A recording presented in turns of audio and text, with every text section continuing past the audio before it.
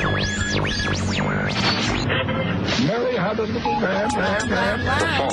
We believe that all men are created equal. To the magnificent mosaic that is America. From radio beacon to radio beacon. I have a dream today. Change has come to America. Believe me. Help is on the way. Knock, knock. Who's there? It's a figment of your imagination. Randi Rhodes Show. Turn up your mind. Moments ago, Frank Robert James was stopped on the street and arrested by members of the New York City Police Department. Officers, in response to a Crime Stoppers tip, stopped Mr. James at 1:42 p.m. at the corner of St. Mark's Place and First Avenue in Manhattan. He was taken into custody without incident and has been transported to an NYPD facility. He will be charged with committing yesterday's appalling crime in Brooklyn. I want to commend all of the investigators and analysts who took part in this all-hands-on-deck investigation. Literally, hundreds of NYPD detectives worked doggedly during the last 30 hours to bring this together. They did so in tandem with a vast number of our law enforcement partners, including those from the FBI NYPD Joint Terrorism Task Force, the ATF NYPD Crime Gun Intelligence Center, and the Regional Task Force led by the United States Marshal Service. We hope this arrest brings some solace to the victims and the people of the city of New York. We used every resource at our disposal to gather and process significant evidence that directly links Mr. James to the shooting. We were able to shrink his world quickly. There was nowhere left for him to run. Yes, that's because during the commission of the subway shootings, Mr. Frank James dropped his wallet. This reminds me of that scene in True Romance with Blue Lou Boyle, okay? Your son, can I say the word? Yeah, your son, had the dead man's license in his hand. I mean, this is great. So you had this guy, Frank James, who went on the subway wanting to kill people. And we know this because he had an enormous amount of social media. An enormous amount. He had Facebook, he had YouTubes, he had, channels going over here, channels going over there. He was recording himself over and over again on the street, ranting at people, raving at people, being, hateful to people. And apparently he just got out of, wait for it, rehab. But Frank dropped his wallet, and his wallet contained his driver's license, his credit card over here, and the keys to his rented van. And then he was literally captured by street patrol, ordinary cops walking in New York at St. Mark's Square and First Avenue. And they saw him and they thought, oh, that looks like him. Let's go talk to him. It was him, and they arrested him. And that's the end of the story, except to show you who this guy is and how everybody now thinks that the solution to their problems, to their frustrations, to their grievances and their, disillusionment with what life was going to hold for them or do for them or have for them in store is to turn to the gun. This is the American way. And if turning to the gun made everybody really sane and happy and well-adjusted, if, vigilantism was the answer to all the dilemmas and problems and grievances and resentments and hateful, treatment that you received at the hands of others, then Ukraine would be the happiest place on earth. And it's not. But yes, he had a Facebook page that had images of guns and comments on current events. Guess what he was upset about, everybody? Guess what? Well, he was upset about, yes, gas prices, but he was also upset about Will Smith and Jada. Yes, he was upset about,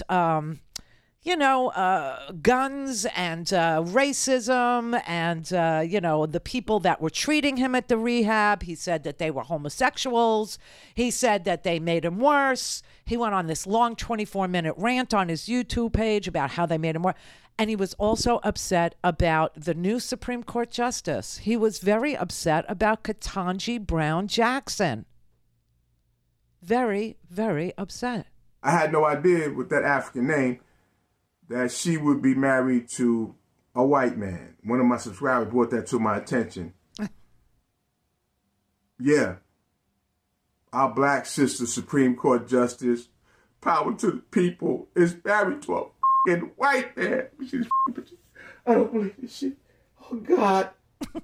Wait a minute. This is the motherfucker right there. There he is. Right. White man. Black sister. Ketanjate, what the fuck name is? Married to a white man. Yes, he seems well adjusted. Did he say subscriber?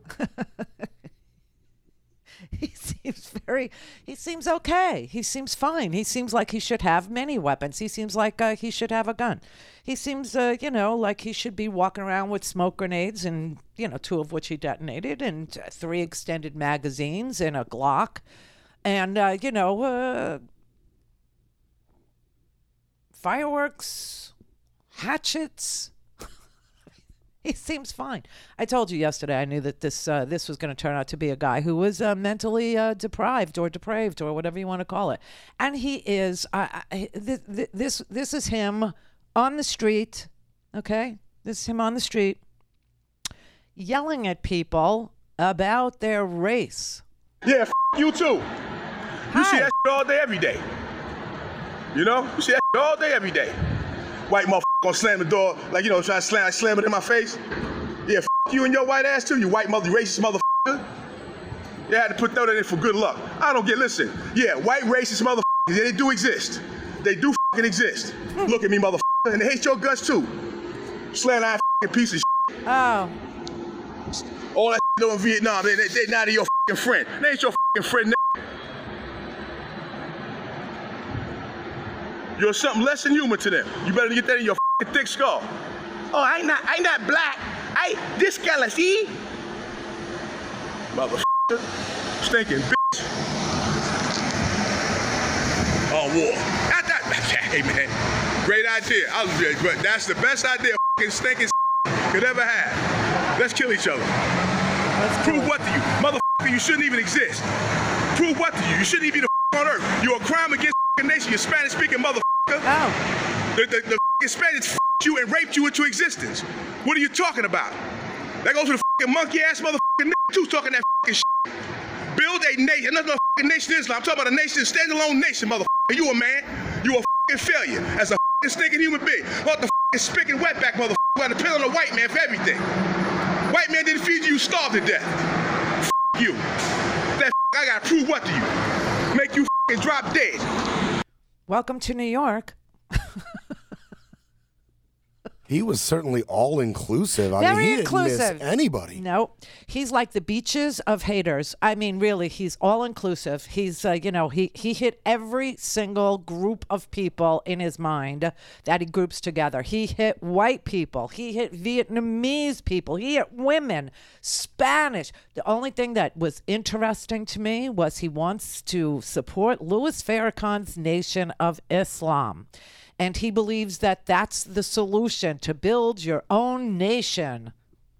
Oh, my God. Wow. It's, So these were the extended rants. And it's interesting that he says, in one of the calmer videos, and this one is very quick, that he's seen too much crap in his life. And yes, he wants to kill people. I've been through a lot of where I can say I wanted to kill people. Oh. I wanted to watch people die right in front of my face immediately. But I thought about the fact that, hey man, I don't want to go to no prison. We need to see more mass shootings. Yeah, we need to see more. There has to be more mass shootings. More. To make it understand, listen, you going down. It's not about the shooter. Yeah, it is. No.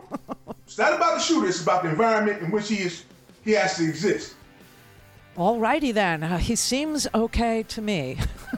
An all-inclusive hater with guns who dropped his wallet at the crime scene.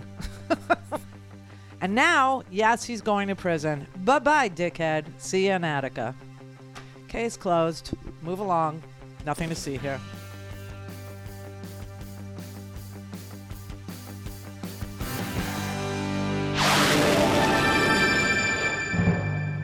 Clear for takeoff. The Randi Rhodes Air Force. Air Force. RandiRhodes.com.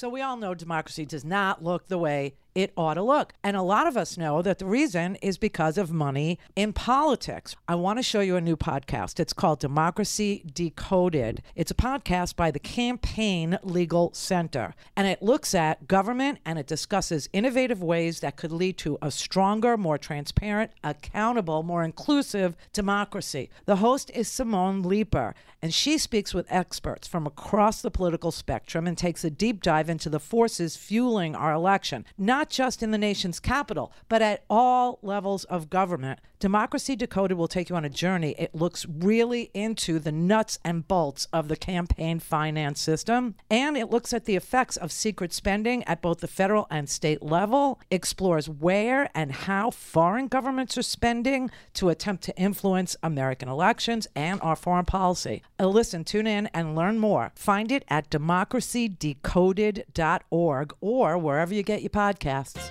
The opposite of courage is not cowardice, it's conformity. And right there's the problem with the big money establishment that now controls the National Democratic Party. This group certainly wants Democrats to be the majority party, but for what purpose? Based on the policies they actually push, they seek progress without change, only offering policy tweaks that conform to the existing corporate structure.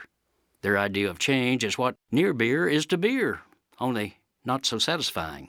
Worse, when grassroots progressives put real FDR-style Big D Democratic ideas on the national agenda, the Dem hierarchy turns into a bunch of fraidy-cat Democrats, muling that a living wage law, health care for all, breaking up monopoly power, child care, strengthening unions, and other fundamental changes are too extreme. Such boldness, they cry, will frighten voters. They are, of course, wrong and politically inept. For such direct benefit, we're on your side changes in today's corporate-run system are the Democrats' most popular proposals. Polls confirm that this is especially true among working-class voters in manufacturing towns where Democrats have been getting creamed. Surveys by a group called American Family Voices show that these people don't think the party is too socialist or too woke, but too meek, too corporate, and missing in action. After all, they've seen CEOs move their decent-paying jobs out. They've watched monopolies and Wall Street squeeze the lifeblood out of family farm opportunities. They've witnessed Amazon and Walmart eating Main Street alive. Where, they ask, is the Democratic Party that once stood for us? These people actually despise big corporations, love unions, and yearn for a party that'll join them in battling the bastards. This is Jim Hightower saying, the question they have for Democrats is basic. Do you just intend to hold office or use it?